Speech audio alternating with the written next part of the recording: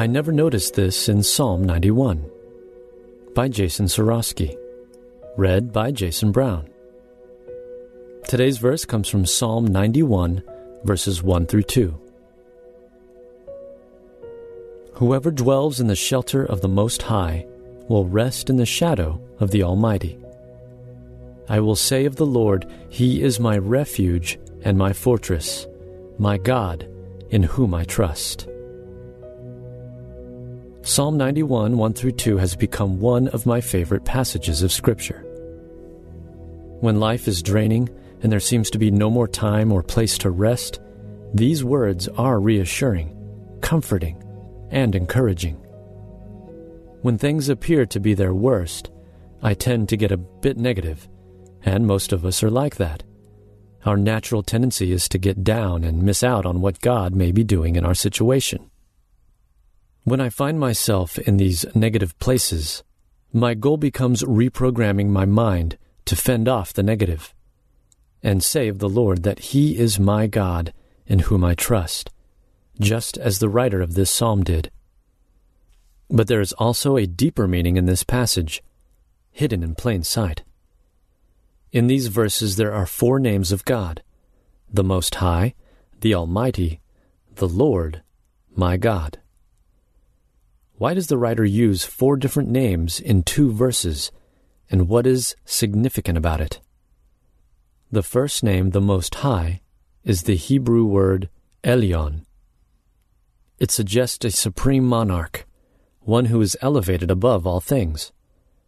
The name signifies God's majesty, sovereignty, and preeminence. It carries a connotation of a Davidic king that reigns above all other kings and is first used in Scripture in Genesis 14:18, describing Abraham's encounter with the priest king Melchizedek. The Melchizedek king of Salem brought out bread and wine. He was priest of God Most High. Melchizedek gives us a picture of Christ in several ways, and it is fitting that this story contains the first use of his name of God in Scripture. Verse 1 speaks to the protection of one who dwells in the shelter of the Most High, and it causes us to ask where it is that we dwell. Do we dwell in our own self-doubt? Do we dwell in anger? Do we dwell in what could be or what could have been? Or do we dwell in the shelter of the Most High God, the Holy King of Heaven, who promises to protect and keep us? The second name, the Almighty, is translated from the word Shaddai. If you are thinking of the Amy Grant song right now, I assure you, you are not alone. Shaddai has many meanings, but it, as you may imagine, primarily suggests a mighty, powerful God who is strong beyond our imagination and is more than capable to supply our every need. He is the God who parted the sea and controls all of creation. In His name and in His power, there is no need that cannot be met, and no circumstance He cannot overcome. The third name, the Lord, is the personal name of God, revealed to Moses at the burning bush in Exodus 6:2. This personal name of God was considered so sacred in Judaism that the original pronunciation is uncertain, only that it contained the letters YHWH, JHVH in Latin. It has been translated as Yahweh, Jehovah, and more often as the Lord in all caps. The significance of this name is that it represents a relatable God who seeks for us to know Him on a deep personal level. The God who is the all-powerful, divine ruler of all things is also the God who knows every hair on your head, every joy and fear in our hearts, and desires us to know Him as intimately as a friend. This God who created the universe and all it contains is not just some far-off, unknowable being, but a Father, Redeemer, and friend. The fourth name, my God, comes from the Hebrew Elohim. This name first appears at the very beginning of the Bible in Genesis 1:1. In the beginning, God created the heavens and the earth. When Elohim occurs in Scripture, it is typically translated as God. In Greek, it is translated as theos, which is where we get our word theology. It means the one who is first, or the creator, and is technically a plural word.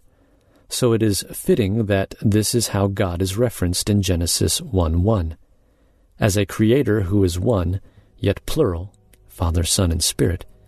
The psalmist is proclaiming that the God in whom he trusts is the same God who created all things, the first and the last, and the God who is forever faithful to his creation.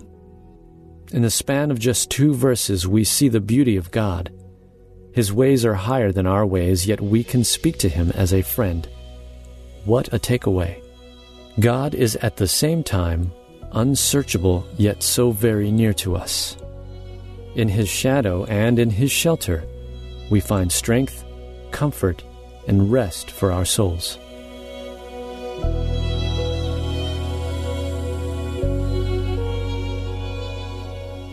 Hey everyone, thanks for listening to Your Daily Bible Verse, a production of the Salem Web Network.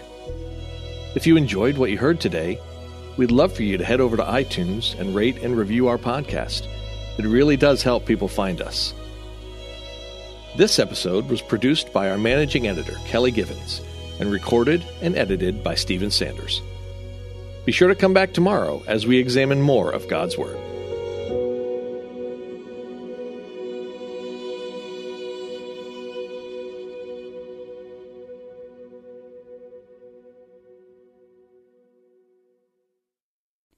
Christmas. For most kids, it's the most joyful time of the year. But this Christmas, 1.5 million children will spend the holiday separated from a parent because their mom or dad is behind bars. Prison Fellowship Angel Tree needs churches in our communities to volunteer to bless local children with a gift, the gospel, and a loving message from their parent. I believe this is an incredible opportunity for our listeners to share the love of Jesus this Christmas. Many of Prison Fellowship's partner churches continue ministry to local Angel Tree families after Christmas is over. Through this ongoing care, Prison Fellowship Angel Tree strengthens and encourages families every day. Angel Tree wouldn't be possible without the help of faithful volunteers. If you're ready to make an eternal impact in your community, please register today at angeltree.org/church. That's angeltree.org/church. Miracles are everywhere. Let our adventure begin!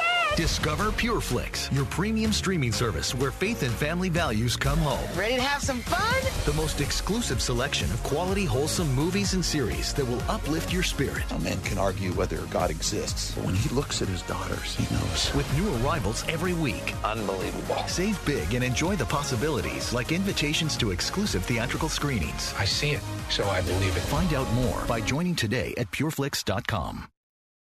In a world where relationships are easily broken and often discarded, the Rebuilding Us Marriage podcast is your lighthouse, guiding the way to hope, restoration, and transformation in Christ. I'm your host and marriage coach, Dana Shea. Join me as we discuss the necessary tools for rebuilding marriages from adversity, betrayal, and disconnection. It's time to reignite love as we rebuild marriages from the ground up. Listen to the Rebuilding Us Marriage podcast on lifeaudio.com or wherever you get your podcasts.